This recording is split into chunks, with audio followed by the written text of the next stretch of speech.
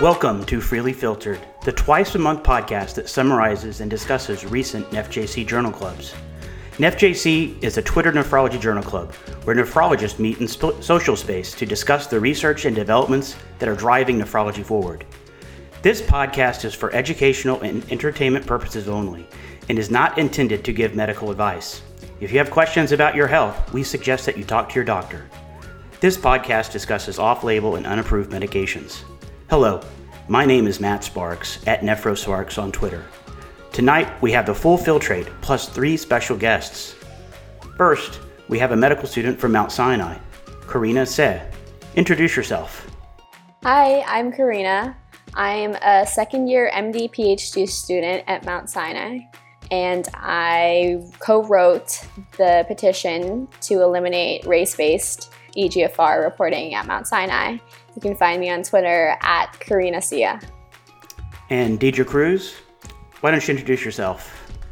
Hi, I'm Deidre Cruz. I'm an adult nephrologist at Johns Hopkins, where I study disparities in kidney disease with a goal to move us closer to kidney health equity.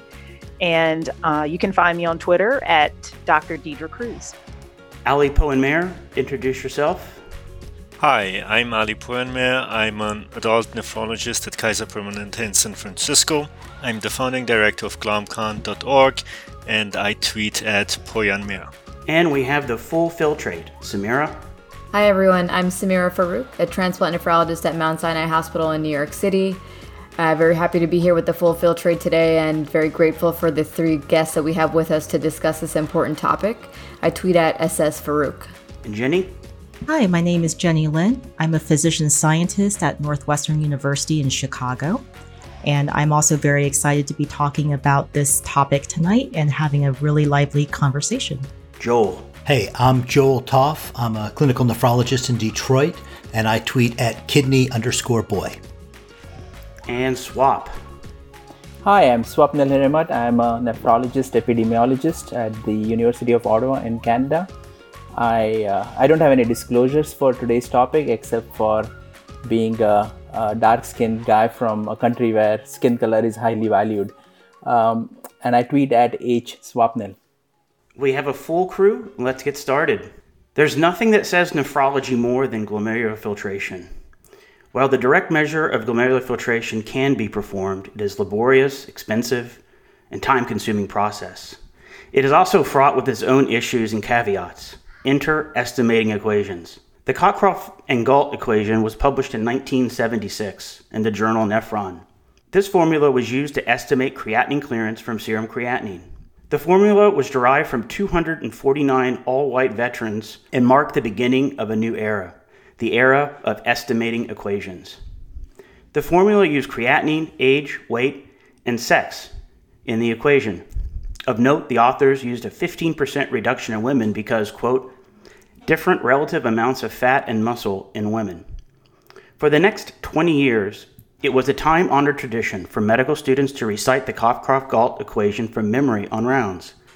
I distinctly remember having to do this on several occasions at the University of Arkansas back in 2002. The equation was creatinine clearance equals 140 minus age times the mass in kilograms times 0.85 if female, divided by 72 times the serum creatinine.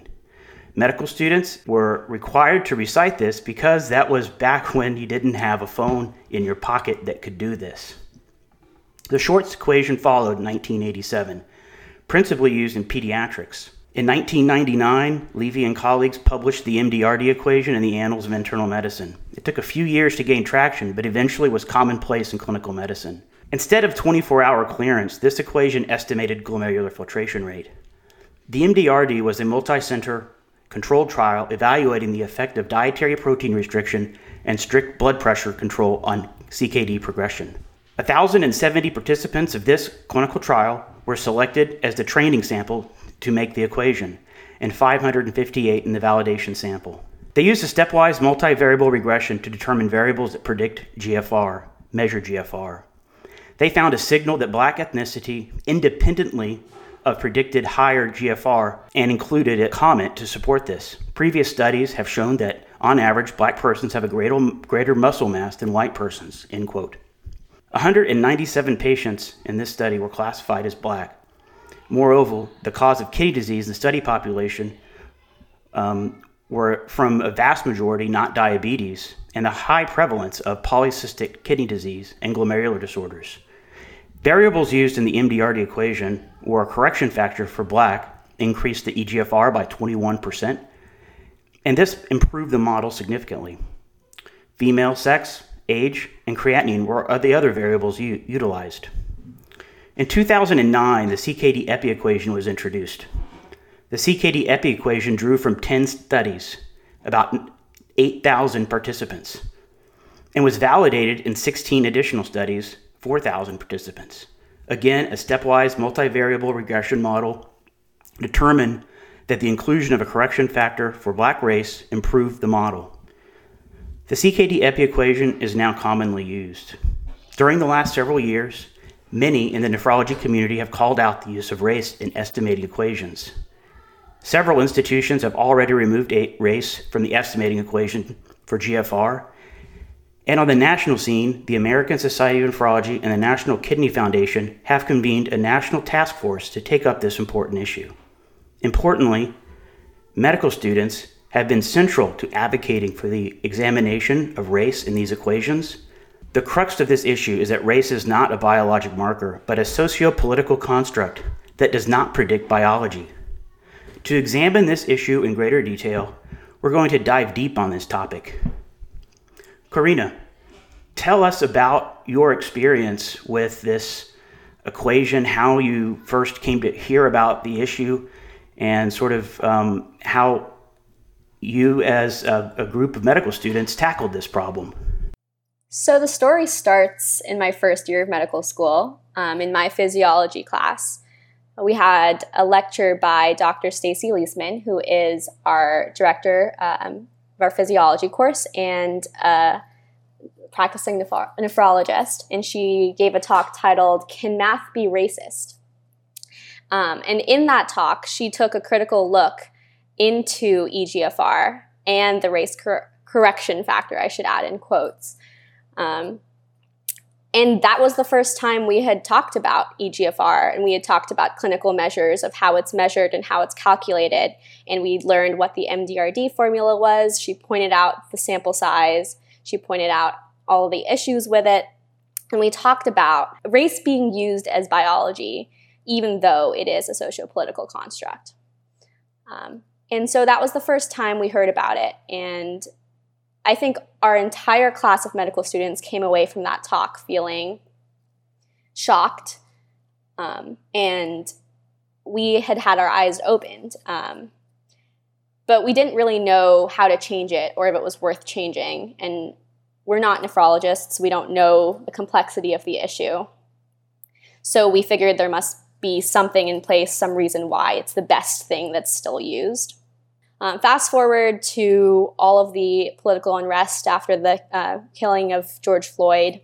And one of the things I saw on Twitter was that Harvard Mass General had removed the race correction factor in eGFR. And I thought, well, if Harvard did it, then maybe Mount Sinai will do it. So I immediately texted one of my good friends and classmates, Paloma Roscoe-Scott, and I said, let's do this. I think we can change this at Mount Sinai. So we figured, let's just start writing a petition and see what happens. So we spent that weekend writing and going over everything and doing our research. We read pretty much all there was to read about the history of eGFR estimation and the way race played a role in that. And we read about race-based medicine. And we looped in Dr. Leisman, and she said, oh, actually, there's a petition going on at UCSF as well, if you guys want to take a look at that. So we looked at the one at UCSF. We edited ours with a group at our school, the Human Rights and Social Justice Group. And as we were writing it, we thought, okay, who is our audience? And we realized, okay, our audience is hospital administrators, it's researchers, it's doctors. We cannot write this from a lens of anger or a lens of being medical students. We need to write this like we're writing a review paper. We need to write this in an informed manner We need to cite all of our sources. And we don't want to necessarily out ourselves as medical students. We want to be taken seriously here. So we really did our due diligence. How different was it from the UCSF one? Did you end up being quite different or pretty similar? It's different in intentional ways. We wanted to be evidence-based. We wanted to be an educational resource first and a petition second. So we tried to summarize the evidence as best as we could. Right. And the UCSF one really is calling for signatures. It's much more of a petition. Is that right? Right. We wanted our signatures to be in agreement rather than trying to force anything. We felt like if we had an educational document and the school didn't care, the school wasn't going to change it, at least we had gotten the information across in a way that we wanted it to be told to a wide audience. Do you have a history of promoting social justice? Is this something that you've done throughout your life? I'm actually a super agreeable person. I never thought I'd write a petition in my entire life, so it's amazing that I even did. Paloma has a lot more experience than I do, and that's why she was the first person I thought of to ask to help me with this. I come from a very scientist background, and my intrigue in the topic is, okay, as a scientist, we are kind of taught that science is infallible. When we have evidence, we follow the evidence, and we make something that works with the evidence. So to see something that in practice is not being used correctly or doesn't follow the evidence being used and is affecting patients, I was like, well, let's take a look at the science and take a really critical look at how this piece of science became what's practiced. I actually don't really have a history of social justice until I came to Mount Sinai and met a group of really like-minded people who have been pushing for really real change, and that's what's inspired me. So. Yeah, I just wanted to say, as a faculty member at Mount Sinai and a, nephrologist and transplant nephrologist, I think as a group, it was really inspiring for us to see all the work that y'all did. We were seeing it around the country, but to see it in our own institution and from our own medical students was really sparked a lot of conversation. And so I was wondering if you can share with us a little bit about the response to the petition. I know that was goal number 2, but kind of how was it received, and did you get any feedback? The first thing we did was sent it out to our mentors. We wanted to get as many physicians on it first before sending it out to the general public. So we reached out individually, and we're really surprised that Dr. Murphy signed on pretty quickly. I think she was signature number 1, right?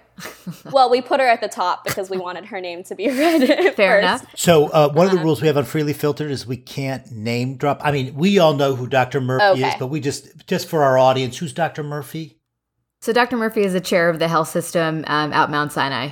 And she is also a transplant nephrologist and immunologist and has done over her career a lot of advocacy work in a lot of different arenas to really advocate for patients with kidney disease. So to have her support, I think also for the rest of the faculty at Mount Sinai was really kind of a sign of support for your petition. Was she on the Blue Ribbon panel?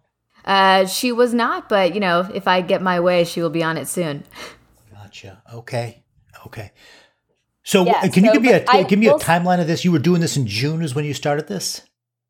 I think it was June. Oh goodness. Now. That feels like that's when George Floyd was killed. Yeah, I think it was right after the Harvard announcement, which I think was late June. Either that or early July. But and then you turned it in around like 2 weeks ago. Oh, brand new. Yeah, recent. And besides, go on. I wanted to say, actually, that we did get pushback in that first stage, too. When we were first sending it out to physicians, I got emails back saying, I think there's 2 sides to this. I think we need to take a closer look at the evidence.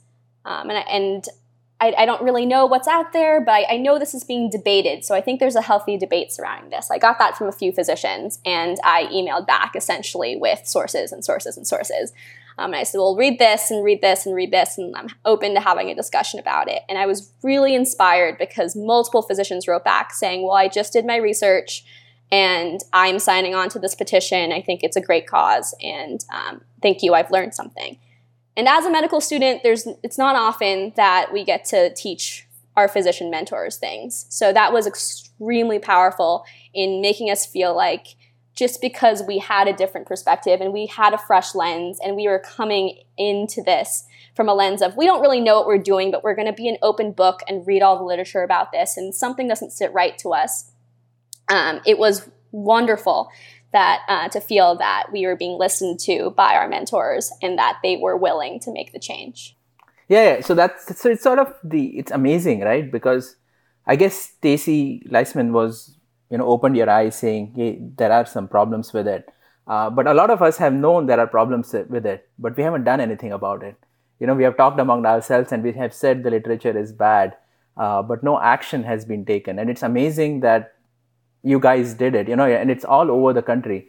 University of Washington, Harvard, UCSF, name the institute. In some ways, I'm ashamed that we did not ever do this. But in some ways, I'm proud that, your generation took this up and actually did the change. I don't know what it was. It was a critical mass, and maybe, it was the world events that were happening. Just as a phenomena, it's amazing. And I will say that if you talk to Dr. Leisman, she will explicitly say that the reason she gives that lecture every year is because one year they were discussing EGFR and someone raised their hand and said, well, what's the African American about? What is that all about? That seems, I feel like, what about someone who's mixed race? What about someone who's Black but not American? What happens then? And so she did some digging and student did some digging, and that's how the lecture was born. So the lecture was even born from a student, and then now it's being used by students, inspiring students to make the change at our hospital. So I love that it comes full circle like that. So if I could ask, what did you replace, or what is reported now? So if race isn't a part of what's reported. So it hasn't been implemented yet, but the recommendation is just the lower number. So removing the corrected, in quotes, value and just reporting the lower number. Yeah, we have a work group within the institution that has players from kind of all around the hospital from different departments that would have an important role. So, for example, IT with whatever would need to be implemented in our electronic medical record, pharmacy, nephrology, transplant nephrology, as well as some other disciplines. And the group has been meeting over the last several weeks and has come up with some recommendations. And we're kind of at the stage now to see what might happen next.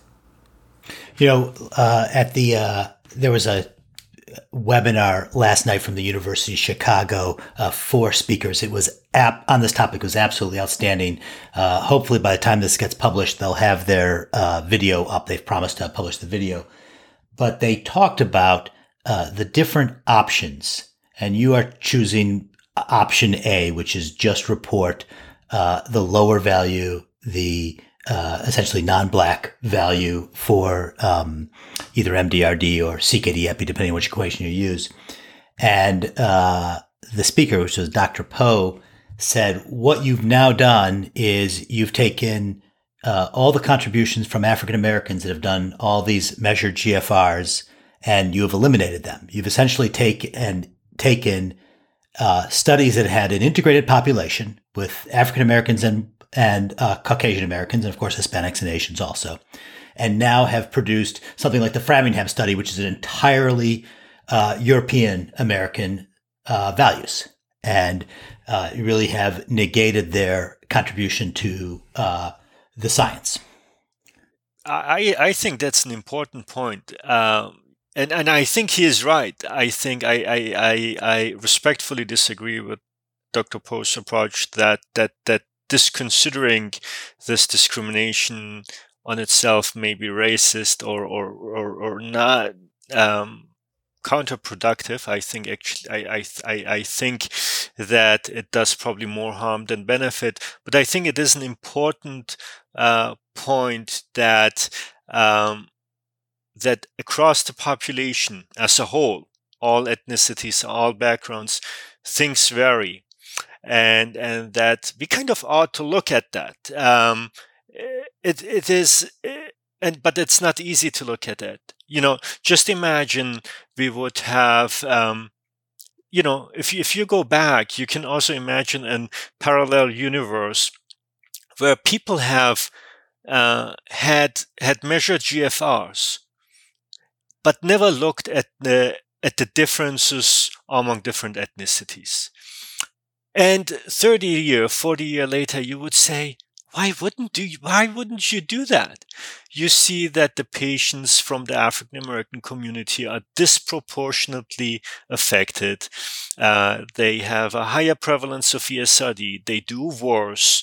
Why would you not look at what the GFR is, whether it's different, not, and why wouldn't you dedicate and commit resources to study that, right? So I think in its heart and its intent, it's good to try to see the different populations which are affected differently, whether there is a higher prevalence of hypertension, whether there is a higher number of A1C in average, and all those things. I think the problem is with sticking with one number, whether it's the lower number or whether it's the upper number. The problem is that no matter what number you pick, it's fraud. You're taking that number to make decisions which you shouldn't, which you can't. You cannot take a population-wide number and apply that individually for an individual decision-making. These numbers are good for population-wide assessment. Okay, you want to run a large epi study and say, what is the prevalence of that? What is the average of GFR of that? Okay, do that. That's fine. For a given individual, it does not help you to estimate what the true GFR is. For that, the current measurement is too imprecise. And if we take one number, we imply a precision which doesn't have. I think that's a really, really important point, and something that also came up in our work group, which, should come up more than just in a work group. But that the estimate, I think, is often overlooked. And we just even talk about it as what's the GFR? But as you said, it is incredibly imprecise, and I think our more precise measurements, even something like a 24-hour urine collection, is incredibly underused, and I think this is maybe highlighting that a bit. So I think that we have to really remember that this is an estimate, and if there's any question or a need for a more precise measure, we do have some tools that we can use.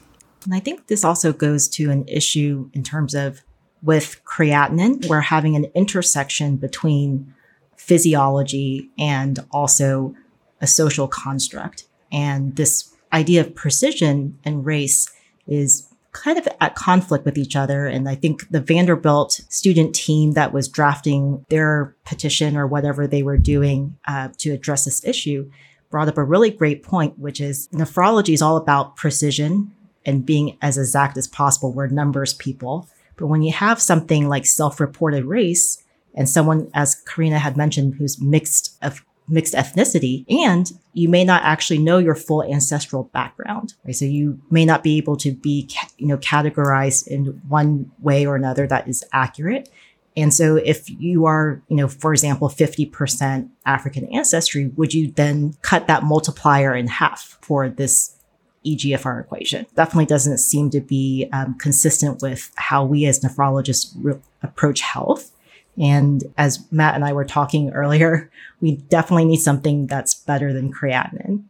Deidre, maybe we can pause right here and we can talk about disparities in the field of nephrology, which Ali alluded to, and just sort of give the listeners a primer on that. Yeah, sure. So I think, part of the reason why this topic becomes so important in our field, perhaps even more so than in some other fields that are also looking at this issue. I know some pulmonary colleagues have reached out, for example, regarding the fact that race is included in their PFT reports as well. But I think in our case, in kidney disease, it becomes incredibly important because disparities in kidney disease are just incredibly profound, and they exist across the entire continuum of kidney disease, whether we're talking about, who's getting kidney disease in the first place, to who's progressing, who's having access to the optimal therapy, being transplantation, and so forth. And so I think when we're talking about something as fundamental as how we actually diagnose people as actually having kidney disease and how we detect it, how that then informs us in how we go about communicating this to people with kidney disease, I think it becomes really fundamental. And as I was listening to Karina share their process at Mount Sinai, one of the things I was thinking about is how we go about sharing with our other colleagues, our non-nephrology colleagues, who are generally going to be the first people who detect kidney disease in their patients. We really do have a communication issue, I think, with respect to being pretty complicated already for a lot of people.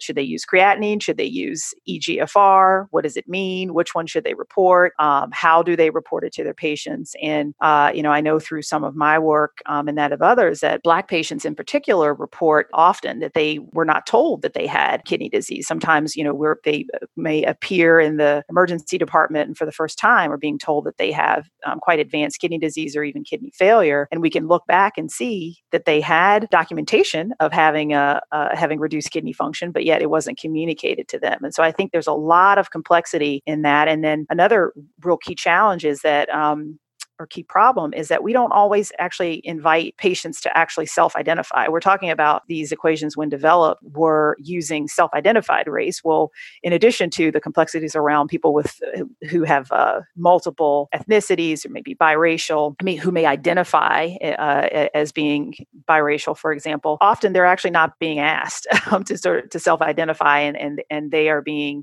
classified in their electronic health record based upon their appearance, essentially. And so there's, I think, a lot of problems there that are going to be worth tackling. And as we think about changes that there definitely seems to be the will to make surrounding race being included in our EGFR reporting, I think we are going to have to think not only about what that means for the actual estimates that we get, but also what that means for how we communicate that to other clinicians and also to people who have kidney diseases. And so those are, I think, just some of the complexities that we're going to have to deal with. Dr. Cruz, could you talk a bit about, I know you've done some work in kidney transplantation and disparities there. Is it Dr. Cruz? Are we going with Dr. Cruz here? I'm very excited to meet you for the first time, so I'm going to say Dr. Cruz. Only if you also call Joel Dr. Kidney Boy, please. Oh, boy. Dr. Kidney Boy. I won't accept Dr. Cruz. The rest of the Filtrate has lost my respect, but you still have mine, so. Hey, it's okay to fangirl. We're excited. We're all excited to have you on. And I just wonder if you could speak a bit about, just in particular, disparities in kidney transplantation. And obviously, the EGFR has some implication for that. For sure. So, and I have had the opportunity to collaborate on some work in kidney transplantation, particularly with my colleague, Dr. Tangela Purnell, who's done a lot of work around looking at racial differences when it comes to access to transplantation, as well as outcomes in transplantation. And so I think when we think about who is getting referred for transplantation, for example, we know that there are racial disparities in that, and that is likely for a number of reasons. I'm actually of the opinion that this issue of race and its inclusion in our estimating equations is not the main driver of the disparities that we see in transplantation, and in particular in referral for transplantation. I think there are likely some other structural inequities that are at play there that are separate from EGFR. But I do think that given that we have a pretty hard and fast threshold as far as what EGFR will make a person eligible to be waitlisted,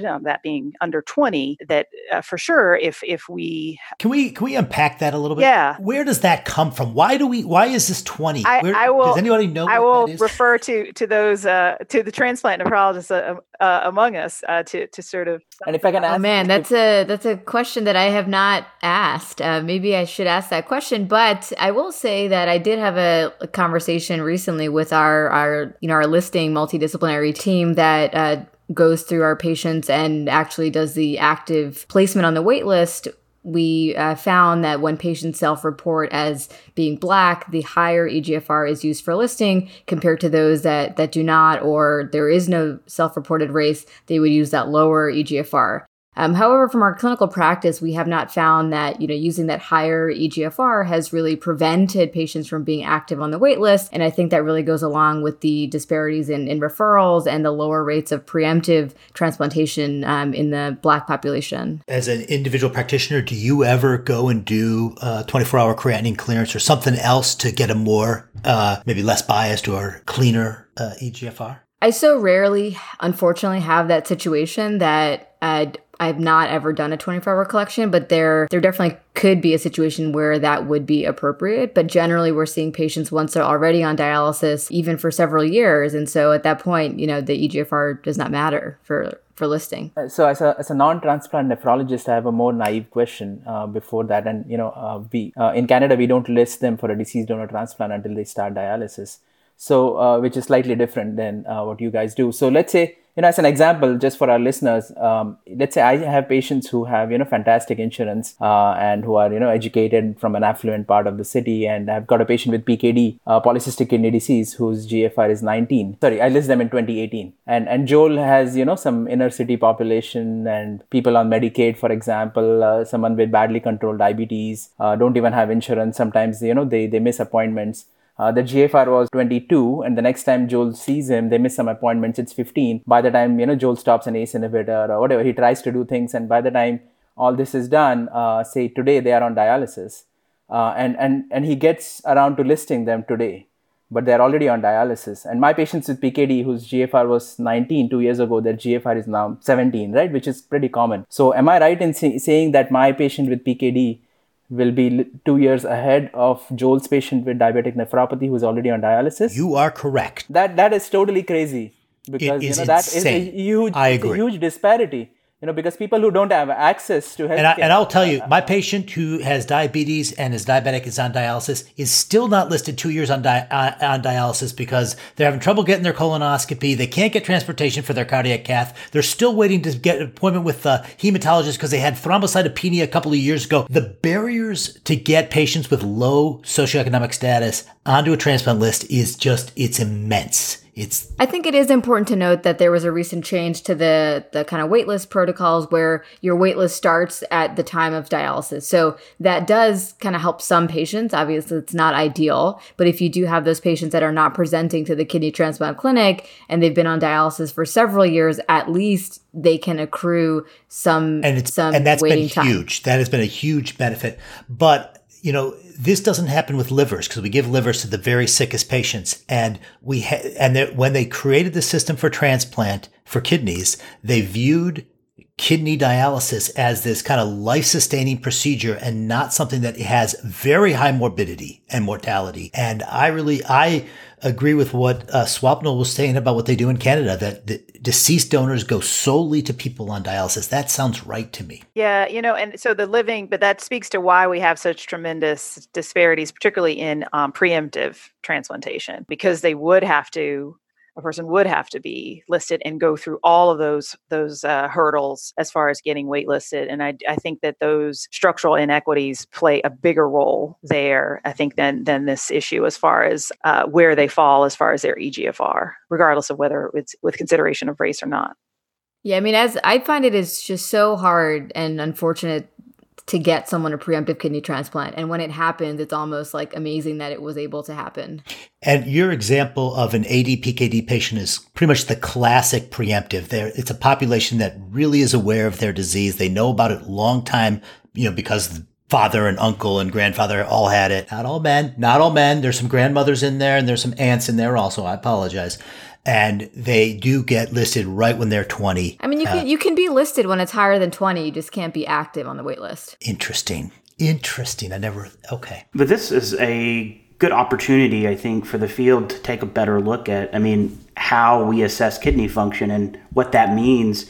EGFR was an advance that we went over from 1976, 1999, and we started utilizing it. And I think we started using it just too frequently and in too many scenarios. And we need to look at creatinine trajectory. We need to look at proteinuria and albuminuria. We have primary care physicians interested in that and being more on their mind than just looking at creatinine values. And it might Well, and be I great. think Ali's point from earlier was super important, is that when you use it for a population, it is super powerful. Like you look at the stuff that was his initials ASGO did, being able to predict hospitalization and mortality based on EGFR. And it is amazing how effective it is, or the stuff that Tandy does.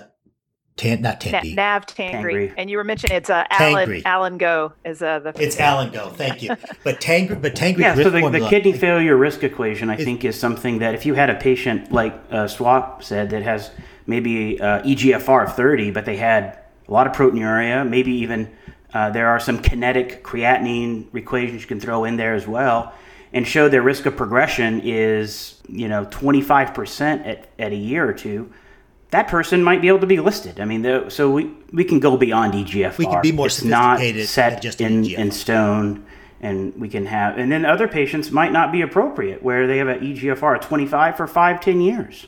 Yeah, exactly. So the other part with the EGFR and the precision is the drug dosing aspect, right? We pretend like metformin can be given if the GFR is 32, but suddenly if it's 29, you cannot give it. All that stuff is just crazy. We believe that something magical happens at a threshold, and all sorts of decisions change. SGLT2 inhibitors, you cannot give them below a certain GFR. And it's okay for nephrologists who know, but many of these patients are being cared by primary care physicians and pharmacists, and for them, these rules are written in, carved in stone. Yeah, and especially for drugs that have high toxicity, where you really have a low margin for error. And so we definitely need something better if it's that inaccurate. Yeah, Ali was using the example of some of the anticoagulants. You want to kind of discuss that a little bit, Ali? Because I thought that was a really useful discussion that you used. Yeah, and that's why I think like giving a range may actually be the better alternative. Okay, I'm now advocating for my own opinion here in this regard. It's just like I'm all about the range as well, Ali. I'm on board with the range. Yeah, because it's kind of I was like, to be honest, surprised of my own simple-minded way of looking at EGFR day in, day out since my training, and really not questioning the precision of it, right? Up until when looking at the data. It's like you look at it every day. And I think one thing in our community to really, one way to really bring it into the eyesight of clinicians, nephrologists and non-nephrologists is really give them the range of uncertainty. Like, if you for GFR would give the GFR a 95% confidence interval, it would be even bigger than what I put in that blog post, right? So it's like, it's all over the entire spectrum of things. And that is with drug dosing, if you look at the majority of the package inserts are actually not going by EGFR, they are going by Cockcroft-Gault creatinine clearance. That's the other thing.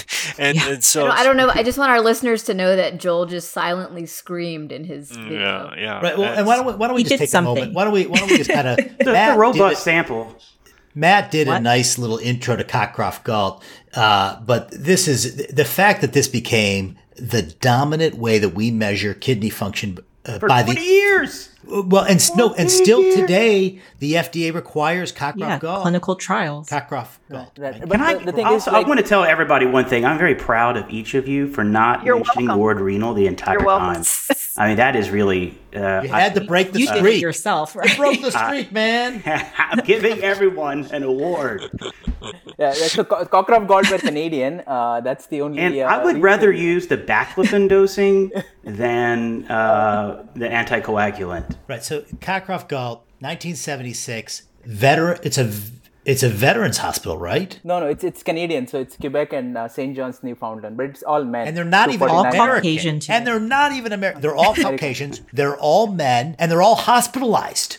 Right? They're not even. Oh man, so there was no Celine Dion in that cohort? There's not. I think it's Sam Dion, unfortunately. Sam Dion, his uncle. Yeah, Sorry. her uncle.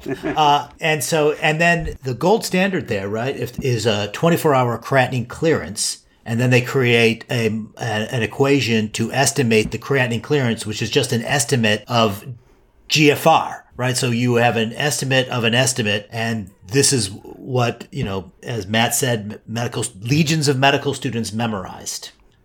140 minus age, mass in kilograms, 0.85 a female, 72 times the serum creatinine.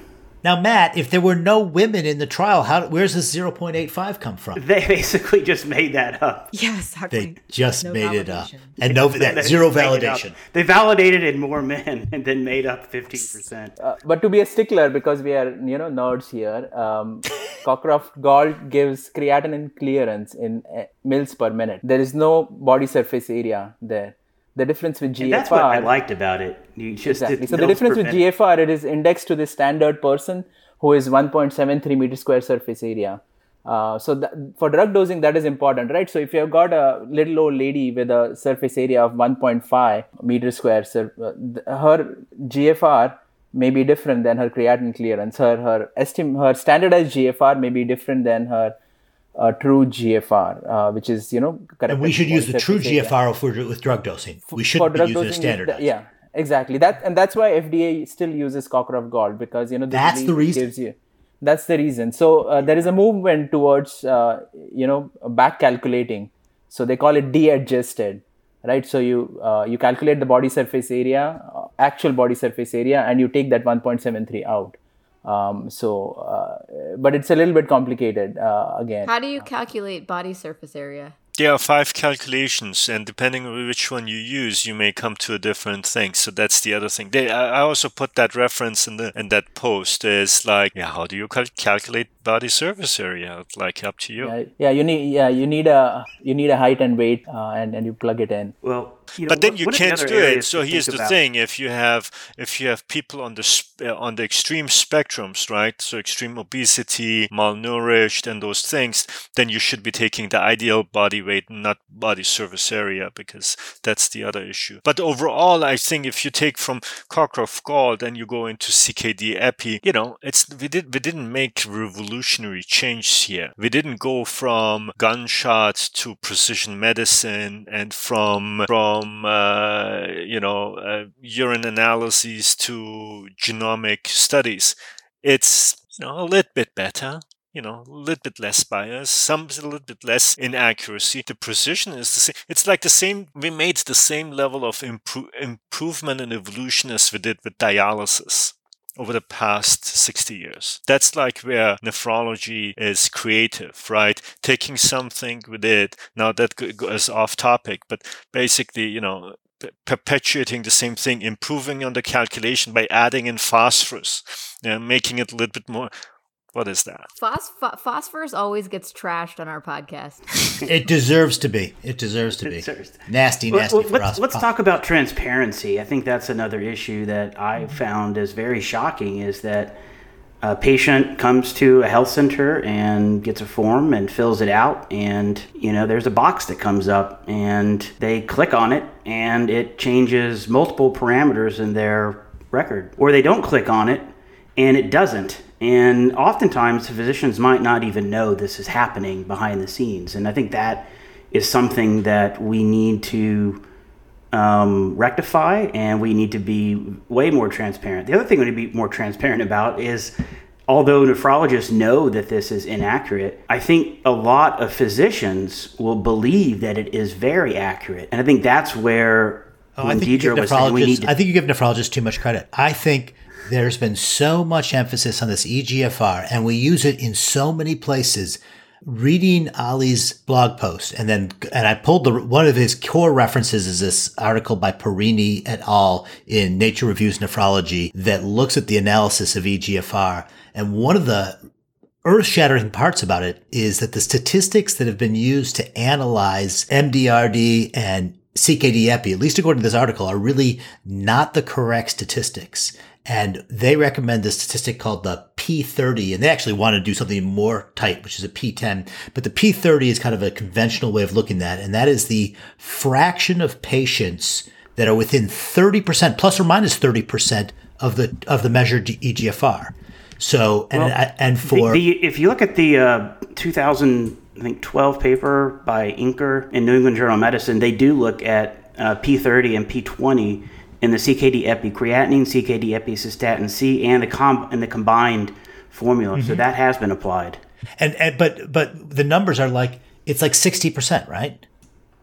right? So that means 40%. The P30, so depending on where they are, and this is termed accuracy, and then bias is the difference you are from the measured to the estimated. And then accuracy is how many are within the 30%, or if you even want to get, you can even get higher than that.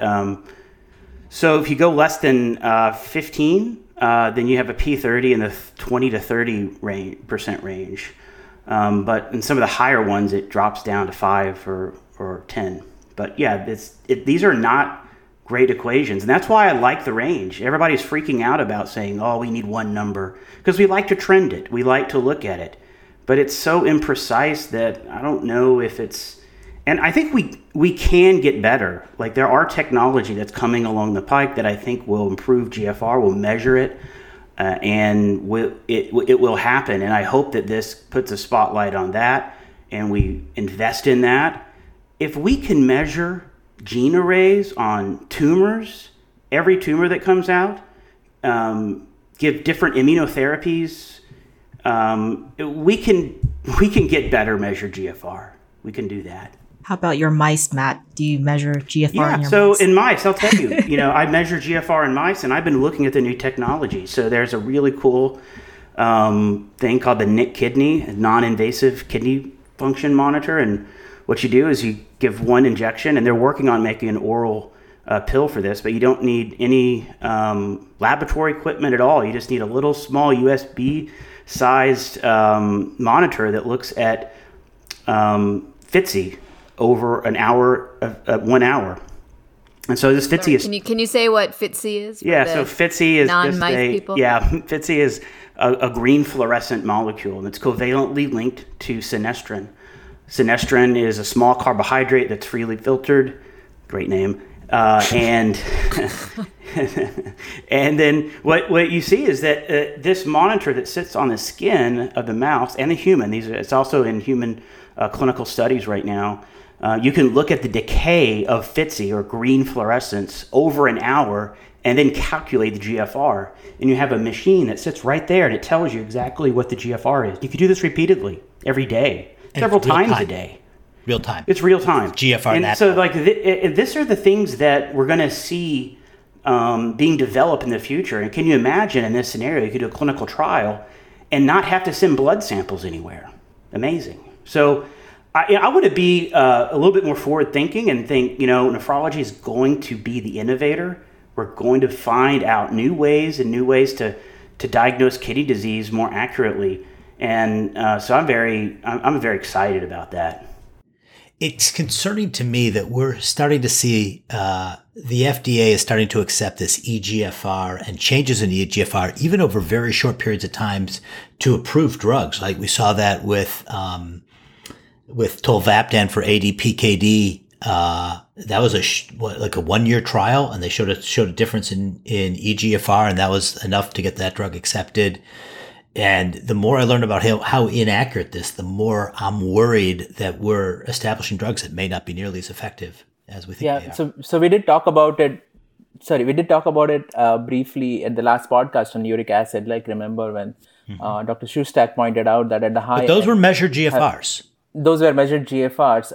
But after the podcast, Sunil Badvi, who did the CKD fix, sent me a message, and I'll add that, saying that he said GFR slope has been conditionally approved by the FDA for drugs. It's kind of, in certain circumstances, a change in GFR is enough for FDA. And you kind of look at all this and you wonder how. And I think on a population like a large cohort, you have 2,000 patients. If their GFR, or if their estimated GFR, the slope changes, that has a little bit more legitimacy than, again, using that number for the individual Karina, person. Now that you've been listening to us talk, tell us about your thoughts about innovation in medicine. Now that you're a medical student, you're advocating for new things. How do you, when you're listening to us talk about this, what do you think about?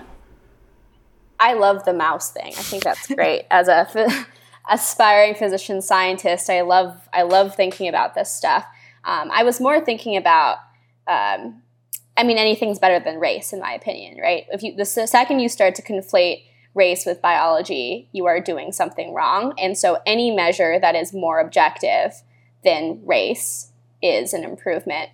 And I wanted to ask you about when you guys talk about a range, I think the hard thing about a range, right, is you're defining the upper end of your range by race still. No, because the two numbers that we have are still based on race. I think what you do is look at, I would say that for every human, you would have a plus or minus range for that EGFR estimate that would not have race as calculate. The race calculation's out, and then you have a range for each individual that you would look at and say, that's plus or minus. I mean, if you look at the data, that's what it looks like. I mean, if you have a 60 EGFR, it's still plus or minus sometimes 10. So I mean, I agree with that. Even if you have, let's say, even if you take that upper range, which was derived from the Black community, I think that goes into the point of what Joel mentioned, referencing Dr. Powers, that you don't want to throw away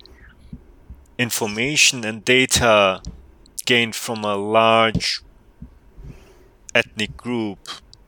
And just, I don't know, I would love to hear Deepa's. Would you classify the number of patients in MDRD study as a large ethnic group? Well, in CKD-EPI, thousands. Yeah. Even so, I think defining Black is really, really challenging biologically, and I don't think it makes sense to see that as a separate group rather than, throwing it out, starting from scratch, using an actual diverse group that is not segregated by some socio-political definition of race. And Karina, since you're an aspiring scientist, one thing that struck me is I do functional genomics, is a lot of our genome-wide association studies have groups categorized by race, but it's self-identification. And if you're thinking about it, we are trying to find genetic variants in a very precise way that influences risk of CKD. And then they're using EGFR to define who has CKD and who doesn't. And then the patients who self-identifies, even though if you're looking at genetics, you can be looking at ancestral markers, and the data are there. So it's just one of those things where eventually people want to use genetics and these types of findings in terms of variants that turn out to be significant to develop genetic risk scores. That would include some component of ancestry, or I'm not sure if they would actually be putting in self-identified race, but these are things that we need to talk about and think about as people keep pushing for precision medicine. And we still have a very imprecise variable that's going to mess that up. Yeah, and as we say in our petition, we make the differentiation between race and ancestry. And ancestry is genetic, and you can group people based on ancestry. It's when you start looking at people's skin color or having someone talk about the way that they were raised or how they self-identify, where it becomes difficult to use that biologically. I think another issue with that is that when the person identifies it, they don't know what the implication of that is right. Challenging, and so it happens at a time that's far removed from where the decision is going to be made, from where the GFR gets changed. That's a problem, and what if that person did not check it and then should have, or vice versa, and it's a mess. I think it is not a clean process. And as we were looking through Duke, and we asked questions, can the intake person change race if they want to? I think Ebony Bullaware brought up some of her research that did show that a significant number of patients do not self-report their race, but somehow have been labeled as a certain ancestry. And for instance, we haven't mentioned, but in South Africa, the race coefficient actually made the GFR, it was in the opposite direction. And so, but if that individual was in the, they could be labeled. So I think it's a problem because there's not a standardized approach to it. The patients don't know the implications of it. The physicians often don't even know it's been applied. And I think these are all really big problems.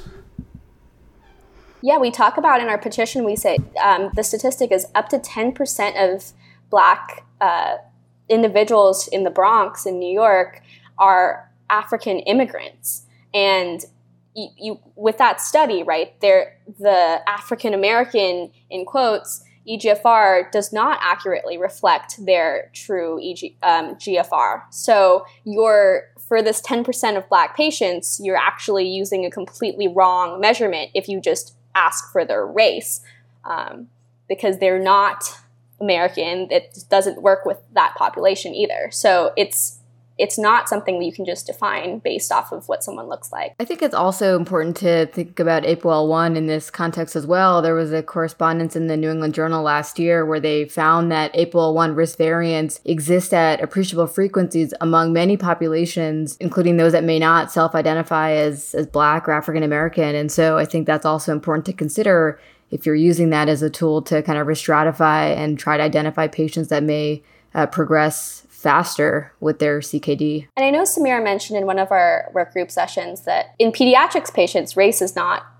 taken into account. It's the EGFR is measured based on height. So something changes when the patient turns a certain age, suddenly their race is important. And that's also, strange. It was interesting at the University of Chicago conference. Dr. Inker, is that how you pronounce her name?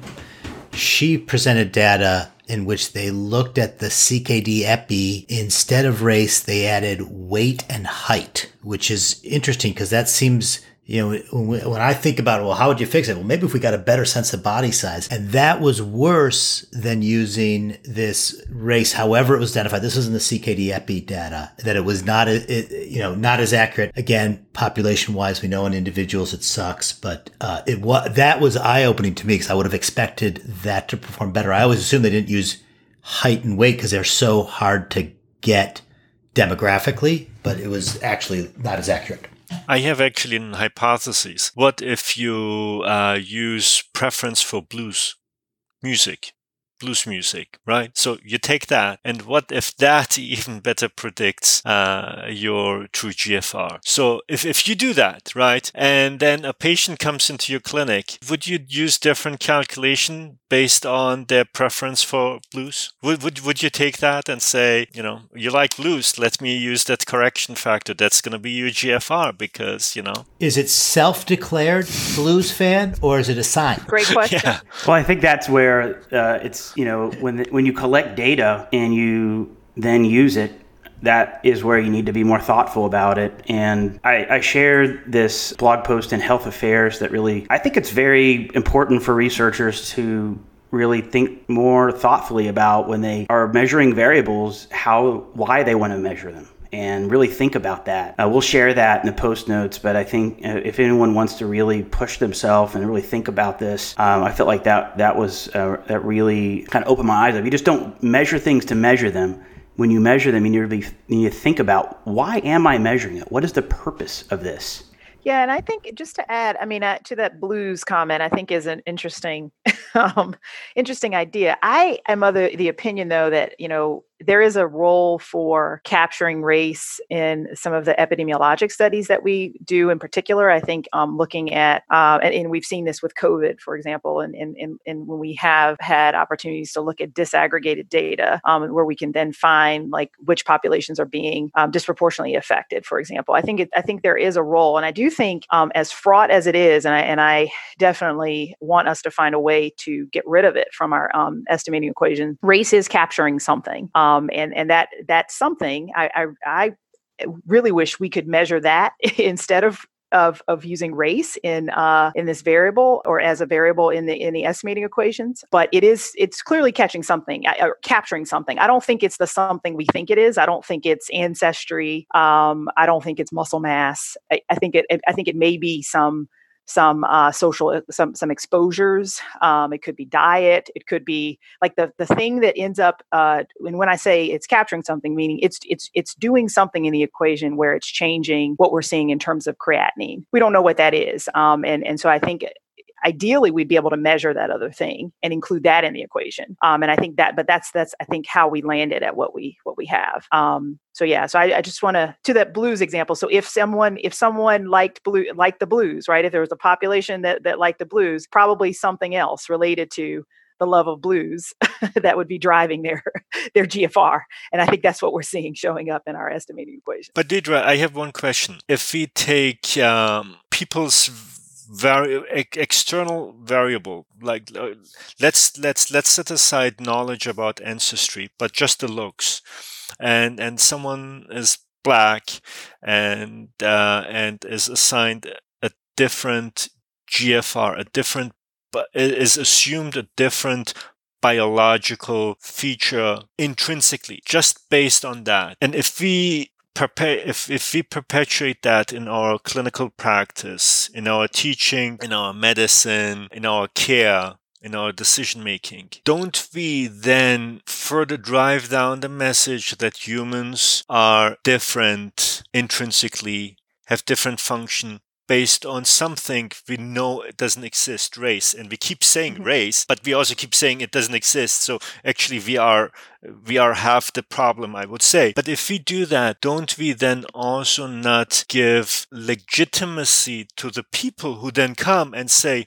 well, based on the skin color, the creatinine is different. Then based on the skin color, capabilities are different. Then based on the skin color, superiorities are different. And all those things, it seems to me that we are, as clinician, researchers, scientists, we drive this message. If we say people are intrinsically different based on color. Now, you can take the same thing and bring in ethnicity and bring in, I would say ethnicity at least is a little bit more complex because it's not only ancestry, but it's also social kind of habitat and everything else. But let's take ancestry and appearance. I feel that it perpetuates this issue when at the end of the day, I really can't predict. You may as well tell me you like blues. I'll be as accurate in my estimate as anything else. And so that's where I see the problem of us perpetuating. I know that the African American community worked hard for a long time to get people to say Black and to emancipate, so to speak. I don't know. Maybe I'm wrong. I hear you. I think we are legitimating in some ways this highly discriminatory construct, right? I do think, like I said, though, I do think that because there are societal structures that have led to race in this country meaning something. Right. And by meaning something, meaning it can on average signal that a person has experienced certain things, particularly in this country. Right. And that may be the types of things that we might want to capture that we think might be playing a role in these equations that we're looking at is what I'm saying. But I fully agree with you that by including it in our practice of medicine, that we are giving legitimacy to the use of these kind of categorizations.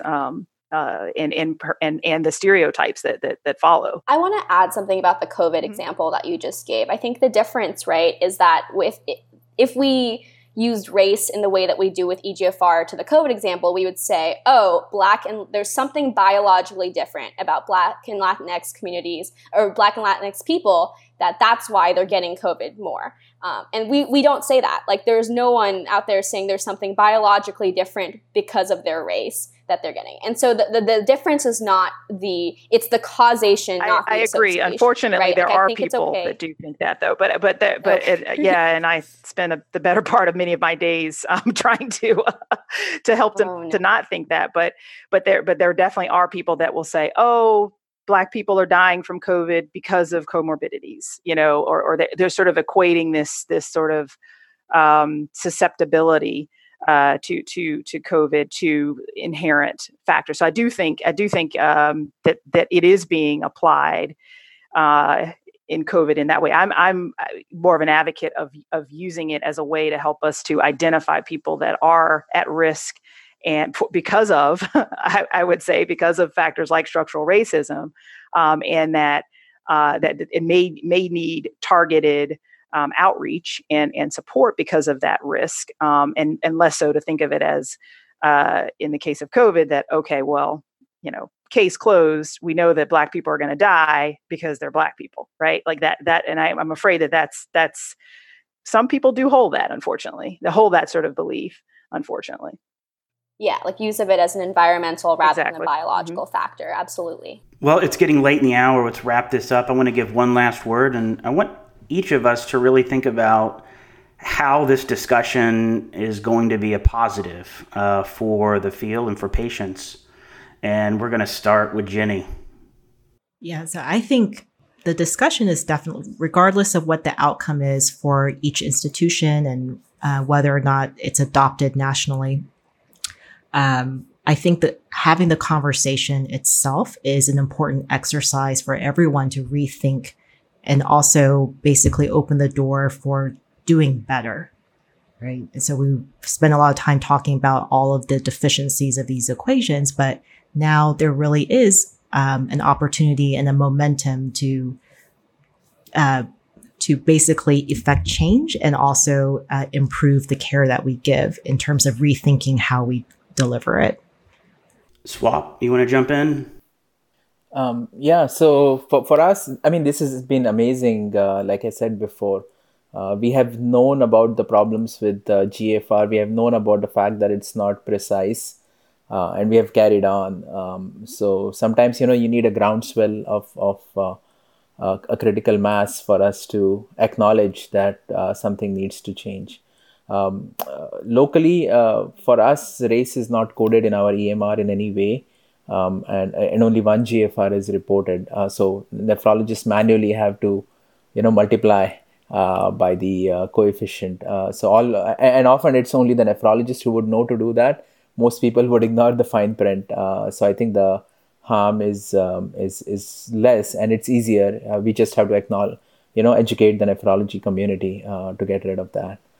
So it's a little bit easier, but it's definitely some change is still needed. Deidre, do you want to have a last word? I'm sure. So I'm really hopeful that that this focus and sort of re-examination on something that we've been doing for a long, long time is going to lead us to doing better. I think by our patients and also communicating better both with them as well as with our colleagues, particularly our colleagues in primary care. And that I hope that this is going to spur us to have a greater focus on the inequities that exist in kidney disease more broadly, because I actually think that those are bigger problems in many ways than EGFR. And so but I hope that this is going to be a springboard for a greater emphasis on those issues. And I think the first thing that kind of comes to mind for me is when I teach trainees how to be clinicians and physicians, one of the first things I always teach them is to always ask why. And I think that makes you a very strong clinician. And I think this is just another example that asking why and delving deeper into looking at why we do things the way that we do is very important and can be very enlightening. And even for me personally, in my clinical sphere of interest, we have really uncovered a lot, kind of asking important questions about the listing process. And even within my institution and other institutions, there was some confusion about how exactly is that listing done, which GFR is chosen. And this whole conversation really kind of sparked some more transparency about that and kind of sharing how that process happens and moves forward. And so I think, like Dr. Cruz said, very hopeful also that there are good things ahead. And I think increased transparency will make our transplantation process hopefully better and help more people. Joel? It's wild to think that the police murdering George Floyd in Minneapolis has triggered a wave of a reevaluation of how we measure GFR. Like the fact that those are connected, and they are, right, it's mind-boggling. And it's like the way our society is interconnected and the way things are coming together, it really is amazing. I think everybody was so frustrated with that occurrence. They were like, what can I do to change my world to increase justice? And we're seeing this is how it's happening in medicine. And I think the future of medicine is in good hands, seeing that it's bubbling up from the literal ground with the M1 and M2 medical students. I think we're in good hands. Ali? Yes, and just making a brief plug for Melanie Honig, who led the change 2 years before the killing of George Floyd. But I do agree. I think let's hope that at least the best of thing we can do for having good things come. Ali, you broke the rule. You can't name drop. Tell us who Melanie Honig is. Oh, Melanie Honig. Melanie Honig is one of the faculties at the Bath Israel Deaconess Medical Center. She's a nephrologist, one of my mentors back there when I did fellowship training. And it was the year before I came to leave and moved to California when the debate internally came to why even do we have this different. And actually, it is an institution where Martin Pollack is the chief who worked on the APOL1 story and things. So it was a very thoughtful discussion. I still remember in the faculty of whether it makes sense or not, and ultimately was decided to remove that and then let it be arranged, so to speak. So that, I think my last word for that would be, I think nephrology will change. I think we will change and we will be having better estimates in coming for more individually tailored GFR assessment. I do think it will take some time, and that time should not be an excuse to perpetuate the status quo. I think that should change now. And my last hope is that the NKF ASN task force just don't come back with yet another little bit more accurate estimating equations with phosphate in it or albumin in it or something else on the regression, but really do become do be innovative and sorry. Oh. Karina, thank you so much for coming and putting up with us for over an hour. Thank you for having me. We've really enjoyed listening to you and having you as a guest. And we want to hear about how you take this and apply it to your education and, how you're going to incorporate this into your letter for nephrology fellowship. Are you going to be a nephrologist? I don't know. Just announced now it. I think maybe I should. Yes, you definitely should. No, do whatever you want. Don't listen to me. Okay. Short train ride down to Baltimore. You can come hang out with me as well. I'd love to shadow you. Yeah, we have No. We're actively. Deidre, what are they doing at Hopkins for EGFR? What are you guys doing? We have not made a change yet. We had in our last faculty meeting, I led a discussion around it, the considerations. I think there's energy around thinking about the range, but we haven't made a change yet. I think the general sense is I think folks want to hear from what this task force comes up with. So, Ollie, what are they doing at Kaiser? Well, Joel, we had Karina's last word. Am I giving my last word? Yeah, I mean that's what we would. Okay. We gotta hear. That's why these are 3 hours long. Well, I was saying that I'm so grateful for the actual physicians in charge who are willing to say, you have a good idea, let's listen to the medical student, let's bring the medical student in, like we think fresh eyes and fresh ideas are good. I've learned that it's okay to push, it's good to reevaluate things and to have mentors who are willing to let you speak up and let you ask the whys. So I'm grateful for that. And I also want to say that in this process, I've learned about how many Black physicians and scholars have been doing this work for years and years and years. And it shouldn't just take us non-Black med students standing up and pushing for the change to happen. I want to acknowledge that this is an ongoing thing that has been ongoing, and that maybe, hopefully, this change will let us listen to the Black advocates who are advocating for changes in other disciplines that we have not listened to yet. So that's my last word. Okay, I'll try to do a quick last word. Before I do that, I don't know what's happening, but I promised two fellows that I would mention them during the podcast, and I strategically did it at the end so we get a couple of people that actually did listen to the whole thing. So Tomas Guerrera and Bilal Khalid are both, one's a graduate, one's a current first year at UNC, and even though I'm at Duke, I'm trying to be peaceful and nice to them, and so I wanted to give both of them a shout out on Freely Filtered. They're big time listeners. But I've actually to look at this issue and say this is a great opportunity for nephrologists. I've already mentioned it before, is to get the word out about kidney disease. And it is something that we have not been able to do. And I think there's a groundswell. Medical students are all talking about it all over the country. And that is really amazing to see and hear. And we need to take that to the next step and educate patients, primary care physicians, and even think about how are we going to define kidney disease? How are we going to have better ways to measure GFR? How are we going to have more risk estimates that can be used in real time? So those patients that don't have CKD for 10 years and nobody ever picked it up, and we can do that. We have the ability to do that.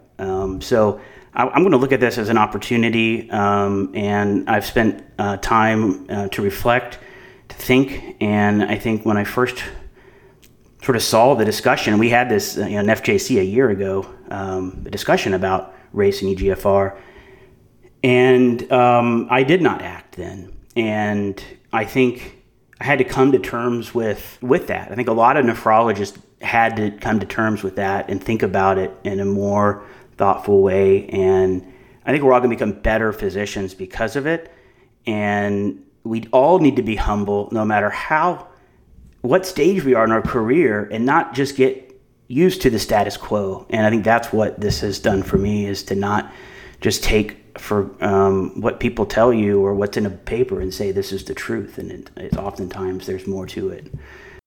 I think before we say goodnight, I just wanted to say, since we're talking about future of nephrology and future nephrologists, a plug for the ASN Kidney Stars program. If you're a medical student or resident listening and you want some free access to nephrology content, please apply for the Kidney Stars program, and we'll put that link in the show notes. Excellent. This was a great episode. Thank you everybody for joining us.